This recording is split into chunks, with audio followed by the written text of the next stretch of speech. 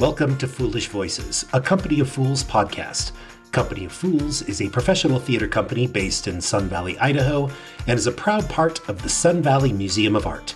More information can be found online at svmoa.org.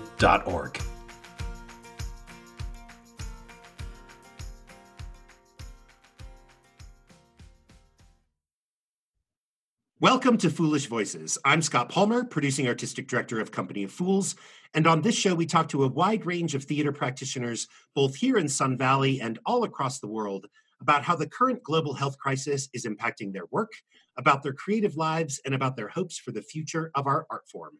Please consider supporting Company of Fools by making a donation in any amount via our podcast platform or online at svmoa.org. In this episode, I have the remarkable pleasure to be talking with Dr. Elizabeth Tavares. Elizabeth is assistant professor in the Hudson Strode program in Renaissance Studies at the University of Alabama. Elizabeth specializes in early English drama, and her research includes playing companies, theater history, and Shakespeare in performance. She's now completing her book, The Elizabethan Repertory System Before Shakespeare, Playing the Stock Market. I cannot wait to hear all about that book. Elizabeth's prize-winning scholarship has appeared in Shakespeare Studies, Shakespeare Bulletin, and a number of edited collections. She's a 3-time Mellon Foundation Fellow and received grants from the National Endowment for the Humanities, the Society for Theater Research, Newberry, Folger, and Huntington Libraries. Her dramaturgy credits include a 3-woman Macbeth at Portland Center Stage and work with the Oregon Shakespeare Festival, Backroom Shakespeare Project, and Original Practice Shakespeare Festival. Welcome to Foolish Voices, Dr. Tavares. How are you? I'm so good. Thanks for having me. I am so excited. I have been chomping at the bit to get you to talk to me about the madness that is this pandemic and its implications for theater. Is that weird? No, this is just such a crazy moment that we're living through, isn't it? It really is. So what's going on with you? I mean, I know I introduced you as the assistant professor in the Hudson Strode program in Renaissance Studies, but you're kind of currently still working at Pacific University, aren't you? I am, yep. So I'm okay. my sort of last semester, and it's such a strange way to sort of leave my students is in this moment. So we're doing a lot of online teaching, lots of video time to make sure we're getting all those connections and projects done. So yeah, I'm in North Portland at the moment. Which is weird. That is weird. What's going on at Pacific? What's happening at Pacific U? Is it shut down? Everybody gone? Teaching online? So we've all moved online, at least for the undergraduate programs. It's tougher. We've got a lot of health professions grad programs that are on a quarter system rather than a semester system. And like if they get behind, they can get behind for a whole year. And because of how they're sequenced. So I'm actually not entirely I don't want to speak for sort of the health professions colleges, but for the undergrads, yep, we've taken all of the classes that we can online. The buildings aren't closed because we do have students, who, came out of foster care, don't have homes to go to. So you can't just send everybody home, right? So dining halls are still open. Some basic services are still open because we still have students who college is sort of home for them. Right. But most of our undergrads have gone home if they can go home, and we're out teaching online. That's great. That's awesome. I mean, that's been a sort of recurring question that I've had for folks is about what happens when academic institutions close down and students don't have any place to go. I'm glad that Pacific is being thoughtful and kind and accommodating to an entire range of students who need schools like Pacific to be smart about it. So that's awesome. What courses are you currently teaching online? Anything? So I have 3 courses a semester, one of which is Shakespeare in performance, which is kind of tricky to do online. I've realized. But I have like a freshman writing course, and they've been champs. They've just been awesome. And then I have a sort of junior level research methods class, which is designed for our juniors in creative writing and English literature getting ready for their big capstone projects. So those 2 courses are front loaded to be more FaceTime and workshop-y. So the back end of those courses are more work driven. So I think we're going to be just fine for those. The Shakespeare one, it was interesting. This is the first semester I've been experimenting with online editions. So right. that class was like ready to go online weirdly. in unexpected ways. So all of my fears about like, how do I teach an online edition in the classroom have now dissipated because I'm not teaching in a classroom. Right. So there's a silver lining, at least in some small way. So what are you going to get them to do? I mean, I'm assuming Shakespeare in performance class is sort of basically looking at Shakespeare in performance, right? So yeah, we do so many like devising activities and dramaturgy activities. You know, there's just so much get up and around in the room, which we had been doing a lot of. And I have the building I was teaching, it was really great because it had a nice little balcony that you could look over. So we were replicating some different like balcony scenes and other sorts of architectural affordances in the building. So hopefully that stuff's going to stick with them. And I think I'm going to have them do some activities in their homes or in buildings that they're in to sort of think about how do you know, so much of Shakespearean performance, you know, in the 100 years of playing before we really get the dedicated playhouses in London, I mean, everybody made money on tour, and that's still really the bulk of money-making ventures. And certainly in the 1570s through the 1580s, money is made on tour. So I think one of the ways I'm going to shift things is really think about like, all right, if you're a company of 8 guys and you have to make this house work, what are you going to do? Right. Right. So you're stuck in your house with your 4 roommates. Go and make enough money to support your traveling band of troubadours. Where are you going to stay? Which room gets Act 1 of Hamlet? That kind of thing. Right. That's right. And we're doing Titus Andronicus right now, and and you know that's my favorite Shakespeare, right? Is it? It's one of my favorites too. It's my all-time favorite. I love it so much. Oh man, that's so great. They're reading this article by Sally Templeman, which is awesome, and she's hypothesizing about if you did that play in any of the inn yards where there would have been a very big kitchen and you would have been smelling all of those food smells while that play is ongoing, how the play is semi-aware of that. So I think I'm going to have them. Really? Oh, that's fascinating. Is that good? So of course, while they were traveling to all of those spaces where there would have been these giant kitchens, of course the players were like, "Oh, we should incorporate some of those smells into the scenes." Right. Oh, yeah. I love that. Isn't that good? Yeah. It's just another reason that I love that play so much. Yeah. Right? And it's just so efficient and economic. Did you know it was possibly a sequel? No. To what? To Titus and Vespasian? Okay, that is a name I've heard, but that is not a play I know at all. That's because it's lost. We only know how much money it made and when it was performed, but we don't know what its contents were. But it's in rep at the same time that Titus Andronicus is, so we think that Titus might be a sequel, potentially. So I'm trying to imagine what part 1 of the Titus story would have been. How many people would have been eaten and murdered and hands chopped off in that one? Right. And it would totally change how sympathetic or not he is. Right? Exactly. Sort of know what his backstory was. I'd love an explanation about why he's so happy to murder his son so quickly. Right. I mean, the play does start off with this sort of like, okay, so a lot of them are dead. Really sorry about that. And they had to go. And, right. And here are all the bodies. Yeah. No, I love it. I mean, people often talk about Titus and they go, oh, it's so ridiculous. It's really more of a comedy. And I go, well, I mean, I think that's a modern sensibility that approaches it that way. Certainly there are ridiculous things that happen in it, but it is some of the most beautiful, tender, raw verse that I think Shakespeare ever wrote. The stuff from Marcus is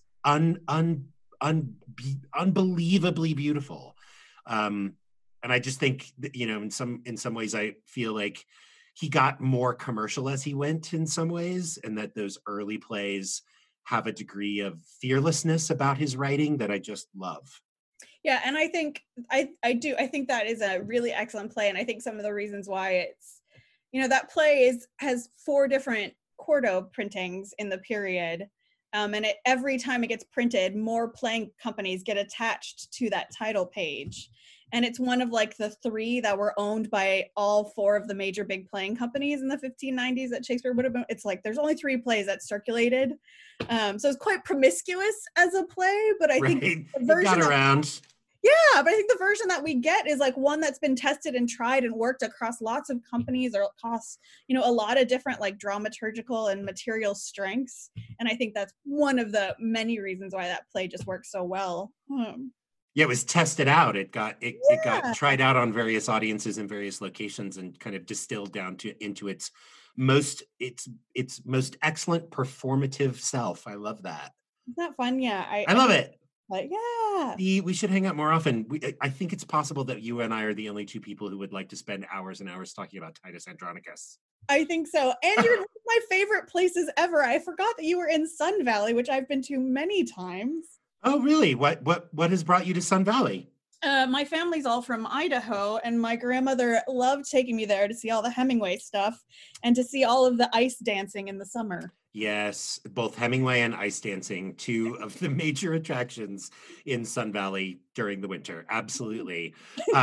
Yeah, I mean, it's honestly, the Hemingway stuff is incredible. I've gotten to know Jenny, who's the executive director of Community Library, and they own the Hemingway House.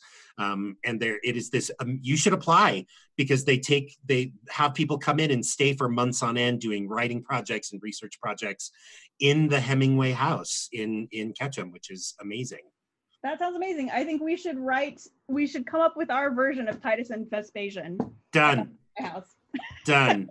I'm thinking mistaken identities, sort of cross-gender, cross-dressing, someone is lost and found. Like, I don't know. Those are not real themes that Shakespeare ever explores in the rest of his work. So we could make a go of it. You are working on a book that I think feels to me like a remarkably prescient book to be writing in this current moment, which is the Elizabethan repertory system before Shakespeare playing the stock market. Tell me about your book. Thanks. I hope it will be prescient. One of the thoughts is that it might speak to, theater scholars as well as contemporary practitioners. It looks at basically repertory seasons right in the decade before Shakespeare comes on the market. He's really, his first plays are really coming out around 1592, right? This is also the year that Marlowe is killed. So there's really no overlap between the two of them.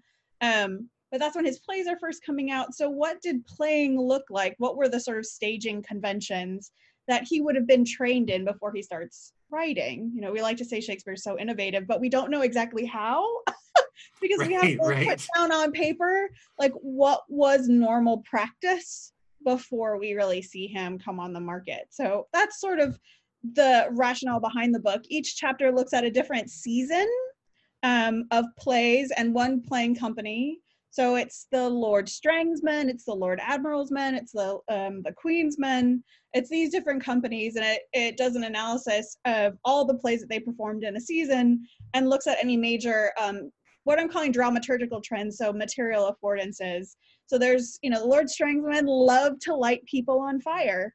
They had come up with staging technologies to what they call immolate, right? Or set on fire safely a part of the body, such as a hand or the whole body. So that's one staging tactic that you see them specializing in and going across their entire repertory. There's stuff about blocking, about using specific instruments, about using blackface and brownface, among other sort of techniques that you see sort of specific to companies. And then you can sort of see that in those plays that start to travel between them, really make the most of those. So that's the theory with the book. The final draft is due at the middle of 5 o'clock this afternoon. Yes, today. So honest to God, Elizabeth, we could talk about this forever. So I want to make sure that I am understanding, and I also would like to offer you my services as an early reader of your book. Yes, please. Send it to me, and I have nothing going on but podcasting and making bread and getting fat in isolation. So we're making a lot of bread too. That seems like it's the thing. It's totally a thing. I love it. It's great.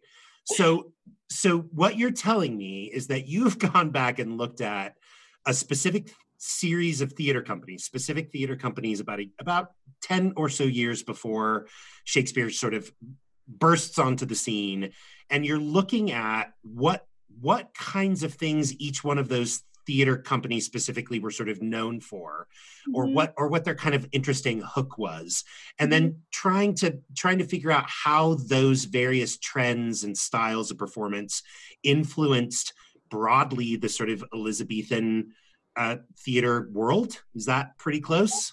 So I'm trying to think about how styles is a term I'm using Right. very loosely, right? Trying to think about, we so often write about Shakespeare in this really author-centered way, but unfortunately no one cared about authors in that way in the Renaissance. Like, playing companies owned texts, authors didn't. Authors had to write to specific companies, just like you do today, right? You really have to pitch to a company season and what they're good at, right? Or what they want to invest in as a set of ideas.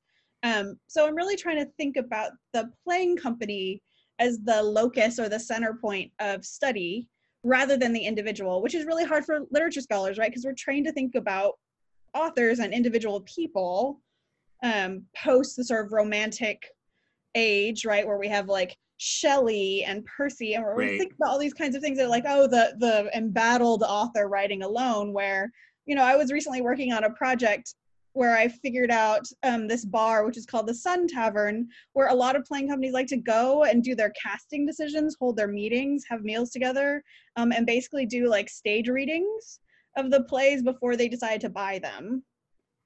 Right, so that all these things are happening in this collective decision making mode rather than in this hyper individualized mode. And so I think we're missing a lot of the picture around Shakespeare and the period before it without thinking about community and companies in this collectivized way. I love that. I think it's so fascinating, and it's one of the things that you and I've had a couple of conversations in our the brief time we've known each other about.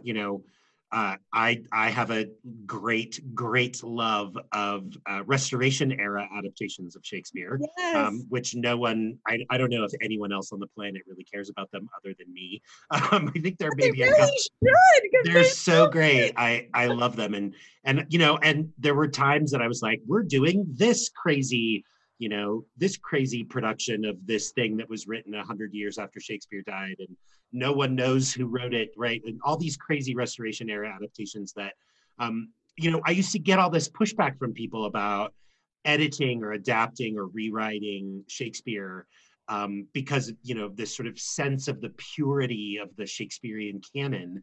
And my response to that is always, look, we're not 100% sure he wrote any of this stuff. Like, oh yeah, that's and absolutely right. certainly we know he stole or borrowed. I mean, there, as you say, there wasn't really that same sense of author ownership in the period, but it was completely accepted and possibly required that Shakespeare and his playwriting colleagues would borrow, steal, help each other out, polish some stuff. And I've always found that sort of resistance to collaboration and adaptation in Shakespeare really surprising to me, because it always struck me that that was the way he worked best as a playwright, was as a collaborator, and as someone who doing communal work within the very specific period of time in which he lived. Do you think I'm smart? I think you're very smart. Yeah. I know. Thanks. I think you're No, smart I too. couldn't agree. I get your perspective too. I couldn't agree more. Heather Hirschfeld has this amazing book called Joint Enterprises, and it's just awesome. And it's this really great, very accessible study of all these playwrights working in what she calls like teams of four. And we see that even earlier in Shakespeare's time, where payments are being made to groups of people, and very rarely are plays being bought and sold between individuals. I think how we write for TV today is probably a closer analog. I love that. That makes a lot more sense. Writing teams. Yeah, I think, like, not everybody's good at writing the love scene, or it's kind of impossible to be good at writing the love scene and the fighty sword scene at the same time. But maybe different people were skilled at those different kinds of scenes and moments. Are So you a Ben Jonson fan? I do like Ben Jonson. I don't always like watching Ben Jonson. So we will have to eventually have a whole separate conversation, possibly a podcast for the 4 people on the planet who are interested in Ben Jonson. But I always found like the notion of authorship around him. He was so focused on being famous and having, sort of laying claim to and getting credit for his work. And I just have this beautiful image in my head of all the other Elizabethan playwrights, sitting around and being like, oh my God, what an idiot. That guy's such a jerk. Like, we've been working on each other's plays for decades, and now he comes in and is like, no, I'm the only one who can be a genius writer. I love that idea of playwrights and also companies getting together at a bar and having meals and sort of talking about their seasons and talking about casting and which plays are going to suit them. It seems so much more collaborative than what I think we're in now, which is a much more financially competitive, sort of your success threatens my success industrial model for American theater. I think so too, right? The celebrity-driven season or show, right? Yeah, I think Johnson's a really interesting example because I think we often conflate the print lives of plays with the performance of plays, which Johnson is obsessed, right, with having this understanding that he's sort of the poet laureate of England. But that's such a print phenomenon, and I wonder if that is borne out in his actual writing of plays, because he writes so much. I mean, I've been thinking a lot about Johnson too, because I'm sure you've seen on Twitter, right, all the stuff Shakespeare wrote during the plague. Like, apparently he wrote Lear. There is the sonnets, right, that are probably written in the time of the plague closures, but that's also during like this big boom in sonnets where everybody's obsessed with sonnet cycles in that moment. And so he's definitely writing towards a larger trend as well. Like, he's definitely writing to a marketplace that's really invested. Like, we talk about 1594 as being the big sonnet boom. Right. So people are talking about like Shakespeare and stuff he wrote, and then all the stuff that like Newton discovered when his college was closed for plague. And I'm like, also Ben Jonson's son died and he never got over it. Exactly. Let's not forget. Let's not forget, there are some downsides to plagues, right, folks.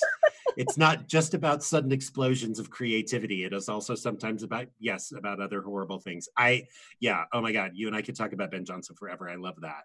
What do you think in your research and in the focus on this book, what lessons do you think are particularly relevant for contemporary theater practice? Like, what should we know or learn from? What have we forgotten that would be valuable for us to remember?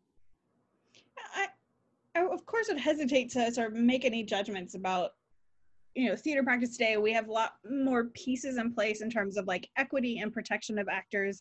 I think every day I seem to go on the internet and I'm mourning the most, like every time I see a theater closing or laying off their entire staff, as we were chatting about a little while ago, right? The Oregon Shakespeare Festival has laid off like 80% of their people today, and have cut their season basically in half, which they think might open in September. And after the fires in Northern California that have been wiping out their seasons sort of the last 2 years, I'm really worried about them. But I'm really surprised about the lack of contingency funding in a lot of these theaters, and just that the first thing to go, right, is the people. And particularly the actors and artists, just assuming that they're going to be easily available when you're ready to come back to work. So this is really concerning for me. It's interesting in terms of repertory studies, particularly because repertory as a system is about hiring a group of people and then you put them in all of your shows. You don't hire for each and every single show, right? So while that hems in an artistic director and what kinds of choices that they can make, it also is a way to sort of salary or protect actors. And we've seen a sort of disinvestment in repertory as a model of hiring since about the 1580s in the US and the UK. So I'm particularly interested in that. It would have been an interesting way to protect some communities of actors, right? Because everybody's just getting, I love the expression people are using, released from their contracts. Right, I know. I know. Talk about an interesting rhetorical flourish. Right. I'm like, it's like, you're not doing them a favor. Right. You guys, we're gonna let you go. We're gonna set you free to find other work. Right. Exactly. There's plenty of work out there. Go north, young man. Find right. theaters in Seattle that will pick up your contract. Yeah. Right. I have also seen that phrase and I just go, oh my God. No, that is not what you're doing. Yeah. I mean, go ahead. Sorry. No, go ahead. So my training as a director was in Scotland and at the University of Glasgow in the Royal Scottish Academy of Music and Drama. And my training was all in rep, was all focused on that sort of old school British rep structure where you would gather 10 or 12 actors together begin to develop a common language, a common aesthetic, figure out what kind of plays suited your interests and best suited the actors that you worked with. And I worked in that rep sort of structure for 6 or 7 years when I was in Scotland before moving back to the United States, and found myself suddenly very much aware of the fact that rep systems in the US are almost impossible to implement Mm-hmm. because of the financial structures, the demands on diversity of programming. It is really hard in the current sort of fiscal universe of nonprofit professional theaters to truly have a rep system. Yep, and to have like inclusive casting, which there was a big kerfuffle with the Royal Shakespeare Company a couple years ago when they were doing these sort of Chinese Renaissance classics, and they thought that they could just cast their entire white company in these plays, right? Not so much. Yeah, not so much. Can't really fit. But the answer is not, let's get rid of our rep system entirely so we can cast inclusively. Let's hire inclusively into these companies. So it's been interesting to see this inclusive sort of casting move come at the same time where contracts are being disinvested in. Right. Yeah, that's really fascinating. I mean, I am very worried about the Oregon Shakespeare Festival as well. And I have a lot of friends that work there, both as artists and administrators. And I'm just wondering sort of what lessons we might learn from this. Like what brings to mind for you, as an artistic director, I am in the midst of these questions about, what are we going to do about a season? Do we shrink things down? Do we go to small cast performances? I mean, we're contemplating whether or not equity is the sort of thing we can either afford, even though we're completely committed to ensuring that our actors are paid a living wage and have health insurance and pension benefits. What kinds of things are coming up for you as a scholar and a researcher that you think we should be thinking about? Yeah, I'm always interested in like size of season and size of company, and how you can get actors to play across, right, different roles, which I guess is sort of obvious based on my research, and to play across types. Particularly for younger people, right? It's good training. Rep has always been such a really good system to train younger people and gain trust with your larger company. Also, just there's been really interesting reporting online about Ivo van Hove, right? And there was some really recent good reporting about Broadway constantly pulling his work over, but that's all work that's been funded by his governments, right? And he's developed these long-term relationships with actors, so they're willing to do risk-taking work because they've been invested in. So that suggests to me that, it's an obvious statement, but government funding for theater productions is important, because then you can have long-term productions really cultivate artists, and then you can weather stuff like this. I'm also really interested in like how boards are, like board of trustees are affecting company decisions. I'm really surprised about the lack of contingency funding that has been set aside. I'm really surprised at the private sector that's not helping out theater companies. Yeah, I mean, it's interesting. I've been having this conversation with a number of my sort of theater admin colleagues across the country, and Beth Lewis, managing director of Bag and Baggage, the theater company I founded in Hillsborough, and you know Beth very well because she works with you at Original Practice Shakespeare. We have been told for years that this sort of being pushed by funders and by foundations and trusts and public sector organizations, that we need to have 3 months of contingency on hand at all times. 3 months. Mm-hmm. Well, we're going to burn through that 3 months pretty quickly, right? Absolutely. Like theater companies are going to burn through that very quickly unless they make really serious and heartbreaking, devastating decisions about firing artists, right? Like that system of thinking about having a 3-month minimum contingency, a working capital fund of 3 months, is only really relevant if you're going to be out of it at the beginning of month 4, and that you're able to start producing work right immediately, right? Absolutely.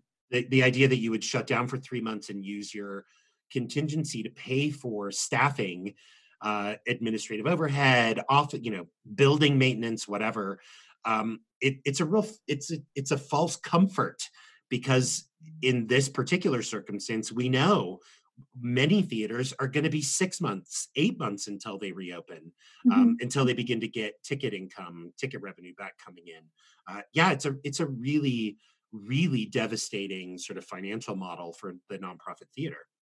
And so I think the move to streaming has been really interesting, and we've seen like a lot of different responses to it in the last week, which has been fascinating. I don't know if you've been following the American Shakespeare Center situation. They also had to like furlough all of their staff.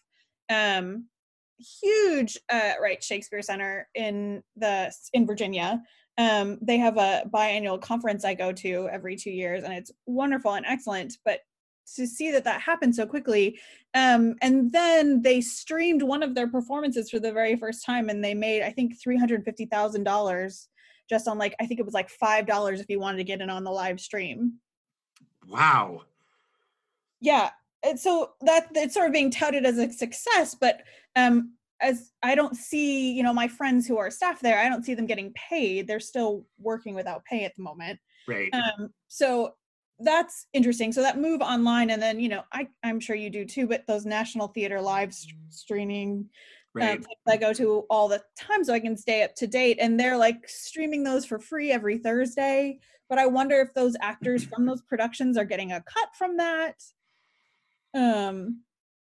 Or is that just something that the National Theater is going, everyone's moving online, and every time I try to go to these like marquee TV online and different things like that, it's only unextended, like you have a 1 month free trial and then we're going to start charging you. So I'm confused about this move to online and streaming, and is that going to be something that becomes more normalized in terms of theater performance? I don't know. I mean, it is certainly something that has been keeping me awake nights over the last couple of weeks. I mean, the sort of the kind of common wisdom is, well, you got to go online, you got to get online, you got to get online. And I go, oh, okay, well, we have to talk to equity. We have to make sure that we can get permission. We have contracts with playwrights that tell us that we can't do their contemporary work on video or live streaming. And I can't figure that out in 12 hours, right? It's going to take us as an industry longer than a couple of days to figure out how to transform or literally transfer our entire working artistic model, which is building based, audience focused, butts in seats, how we take that entire, mechanism of art creation and shove it into a live stream or into a YouTube video. It is a very complicated process. I mean, we've been having conversations here about how can we find plays that are in the public domain, that's largely Shakespeare, plays that people are going to actually want to see. Do we instead, go to back to the Restoration and do the plays that no one's ever heard of because everyone's doing a Romeo and Juliet online right now, right? Like, what are the ways we continue to sort of find ourselves being relevant to our audiences and to a theater going, audience base, when we can't do a Broadway musical, we can't do Cats streaming from the Liberty Theater in Haley, right? We just can't make that turn. Mm-hmm. The ship is too big to turn it at that quick a pace. Does that make sense? Absolutely. It's such a good set of questions. And I do wonder if it's worth it. I'm like, well, we have every bit of television we could possibly want on the internet. And I believe that's not what theater was serving, right? That sort of sense of embodied community where you're in the space together. And that experience is never replicatable. You can't have that again. That's my resistance to it, is that I just really feel like if what we're going to do is try and create content online, then we need to create content that suits the online environment. Things like podcasts, instructional videos, doing lectures, blah, blah, blah, those kinds of things. I am less interested, and I'm deeply suspicious of the claim that says, oh, just take your show and put it online and people will come and watch it. And Netflix has way higher production values than anything I'm going to be able to throw on YouTube in the next 2 weeks, right? Absolutely. And it And also violates the nature of what it is our art form is about at its most basic level. the in real time piece seems important. I don't know if you followed. It was, I want to say it was maybe 2008, perhaps earlier than that. There was I think it was the Royal Shakespeare Company did a Twitter play called Such Tweet Sorrow. I have not heard about that. Oh, it's been archived online. It's awesome. And then, of course, as Shakespeare teachers, we all attempted to replicate it. And so there's this whole like subgroup of pedagogy around Twitter role play. And so assigning handles to students to sort of work through the play. So I've done this with Othello a bunch of times because a lot of my students identify as white, out here in Oregon. And so really trying to think about what it means to be the only person in your community who's a person of color. So they would trade handles every day. So we'd enact sort of a rep company model, but within one play. So we do act 1 on Monday, and they would do the play in real time, and they'd have to do all the main beats, and we'd figure out the main beats as a class, but then they'd have to do it on their own outside of class and find their own sort of paraphrase, their own words for it. So not the Shakespeare text. Wow. Yeah. And I did it twice, and it's fabulous. And my first class, they were particularly dynamite. We did it just as Me Too was breaking. And so it became this awesome meditation on the intersectionality between the violence against women and the violence against Black bodies in that play. Wow. It was so great. And my students, as that place, it starts in the middle of the night where they're hollering up at her father's window, right? At Desdemona's father's window. And my students started the play at midnight doing that. So that was great. And they figured out how to do asides by using the DM function. So they would DM each other, and then they take clever buggers. Yep, and then tweet that. So that would affect the sort of aside negotiating private and public speech. And then they came up with like a hashtag at the end to sort of end the play. And they just tweeted a wall of it. So, that kind of stuff is like, it's theater in real time, but it doesn't require the bodies in the room, but it is sort of affecting that liveness. And then we had people following from all over the country. And then weird things happened, like people pretended to be characters in it. Like they just invented new characters and participated. Which is cool and weird. Yeah, get off my stage.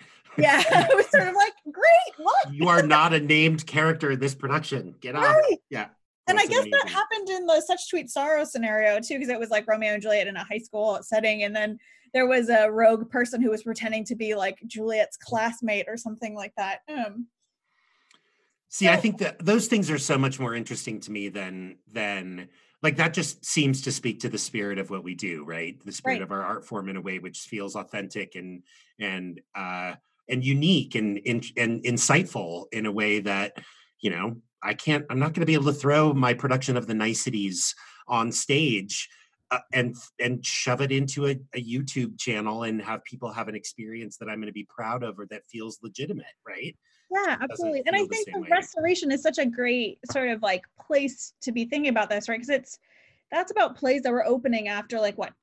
You'll know more about this than I do, but more than 20 years of closure. And yeah, 30-ish years of closure. Yeah, theaters that had been mothballed and no one had been able to go, and suddenly, there's this unbelievable explosion of people rushing out into the streets, desperate to go see theater again, which they embraced with a passion and with a lot of dick jokes. I mean, let's be honest, there's just a lot of dick jokes. So, I mean, I'm half in it for the dick and poop jokes. Me too. No, absolutely right, and I love the fact that those weren't the first 2 theaters that opened. They had to get state funded approval to open up, and they were even like the Duke of York's theater was even using like the monarch's like investment robes. And yes, there was this whole crazy thing where there was this bizarre series of streams of cash. And people who had to promise to pay things back, and it was bizarre, and it's so fascinating because I think we are about to experience something similar. I think so too. Mm-hmm. I think it's very interesting that Oregon Shakespeare Festival, they they cut, I think, at least 5 shows, if not more. So they say they're gonna do 6 in September. And I think they're all Shakespeare and Shakespeare adaptations except one, which is interesting because as a Shakespearean, I'm allowed to grumble and be like, oh, they just don't do enough Shakespeare out there. I know, and now. And now it all is. And I find that, fascinating, I'm sure, for all the reasons about rights that you were mentioning. Yep. Yeah, I mean, I have this horrible sinking feeling in my gut that is about, if we're able to get to summer and everybody's able to open back up, I think we're going to be fine. But if it gets to a point where we're looking at, big major theaters like OSF closing for 6 to 8 months, or other theaters literally just saying we're skipping the season, we'll come back in a year. There is going to be a sort of sea change in the way regional theaters, particularly, I mean, Broadway will do its own thing, but the rest of us out here, there will be a radical change in the way things are funded, in who funds things, what sorts of shows are going to receive patronage. I just think, I'm not sure we have any idea about what a potential future holds for the financial backing of nonprofit theaters in the United States if this thing lasts for another 6 months, right? Yeah, and do you have any, I mean, if you were to hypothesize, like, how do you think that's going to affect the output of particularly regional theaters, right, that are serving a specific community and are really the artistic home for a group of people that don't have a lot of options? Yeah, I mean, this is just my gut, and from various conversations with other artistic directors from theaters about our size, or mid-size kind of regional theaters. I mean, I think we're all having the same conversations, which is smaller casts, reducing the expenditure on artists, right? Like, we're going from shows that have 6 or 8 people down to single solo shows or 2-person shows. Probably going with known titles as opposed to new work. That has been a real trend I see people doing, right? Like, many of my colleagues in the National New Play Network are sort of saying, we don't know if we can take a risk on new work. We don't know if we can take a risk on a new play. What better, Neil Simon will come, surging back into regional theaters, probably not that specific type name, but, feel good comedies, small casts, and a lot of folks that I know are just stopping the whole idea of bringing in outside directors, designers, and actors from outside of their community. I mean, I think that the sort of the traveling nature of independent artists, theater artists, and actors, my sense is that people are just not hiring from out of town. You're trying to figure out housing, travel, if equity is requiring you to pay a per diem, like any of those sorts of things that you can trim back on to limit financial risk. I think everyone's exploring those. And I find that both devastating and horrific, but there is a part of me that also feels like it provides theaters like ours with the opportunity to really be thoughtful about how we reinvest in the artistic talent within our community. You were mentioning that rep structure about training. It immediately makes me go to the idea that if I can't find an actor to play a certain role, I need to build, find, and train that actor locally. Right? Like, there may be some changes coming around artistic content that are radically different from the way we think about regional theater at the moment. Yeah, that's so interesting how you're talking about training. It again oddly brings us back to Ben Jonson. One of the things I've always found so interesting about him, right? He's sort of famous for killing a man and then being able to recite biblical Latin, so he got away with it, but was branded. But then he was famous for being very good at training the young boy players. He was sort of really good with the kids, which I find one of the reasons why he'd be one person I'd want to meet, because I'm just like, killed a man, but also really good with the little kids. Fascinating. Yeah. Well, I'm trying to remember the circumstances of why he killed the guy. It was a bar fight or something weird. It was some ridiculous. He was offended, and I don't remember. But Yeah, I don't recall either. Just this juxtaposition of those two things. But yeah, thinking about training, I sort of came of age as a dramaturg in Chicago, which has the really wonderful Chicago Shakespeare Theater, but all of my theater making friends were always really frustrated with it because they almost exclusively hired from the coasts and from other festivals.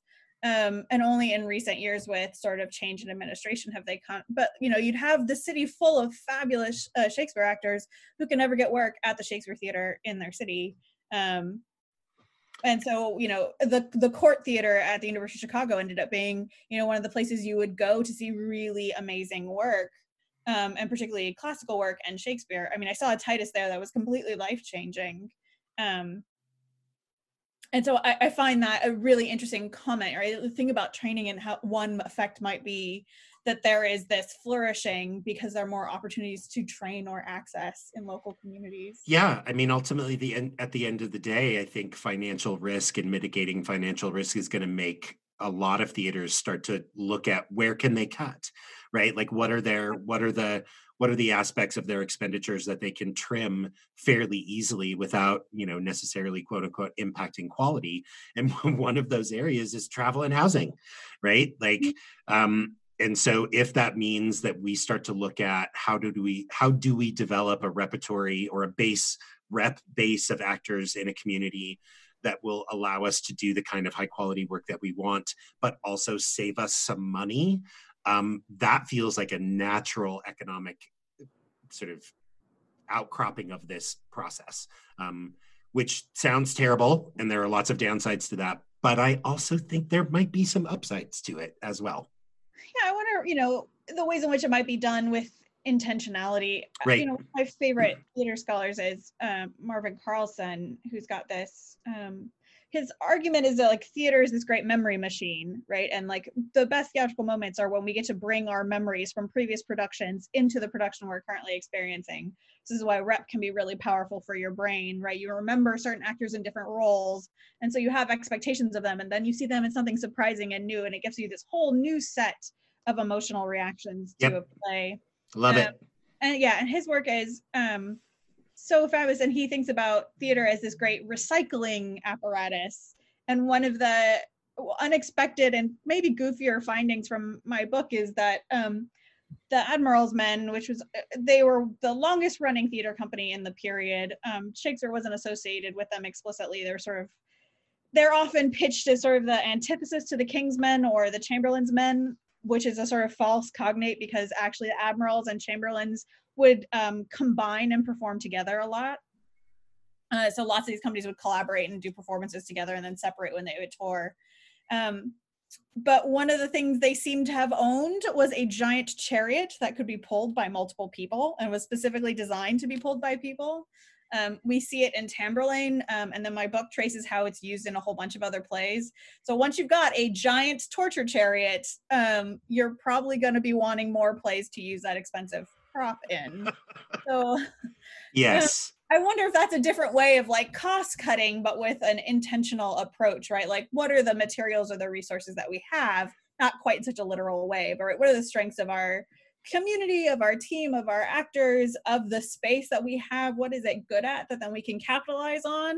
Yep. I love that. I mean, I think, yes, I think that's, I'm going to give you credit for all of that thinking, even though I think you said a couple of other people came up with that. You're a genius.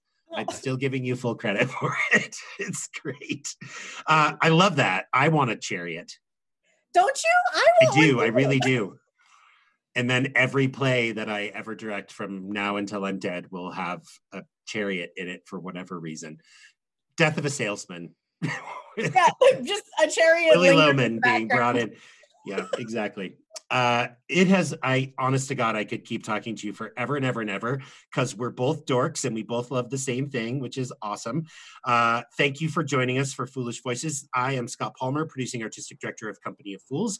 If you enjoyed today's episode, please consider supporting Company of Fools by making a donation in any amount via our podcast platform or online at our parent organization, the Sun Valley Museum of Art's website, which is svmoa.org.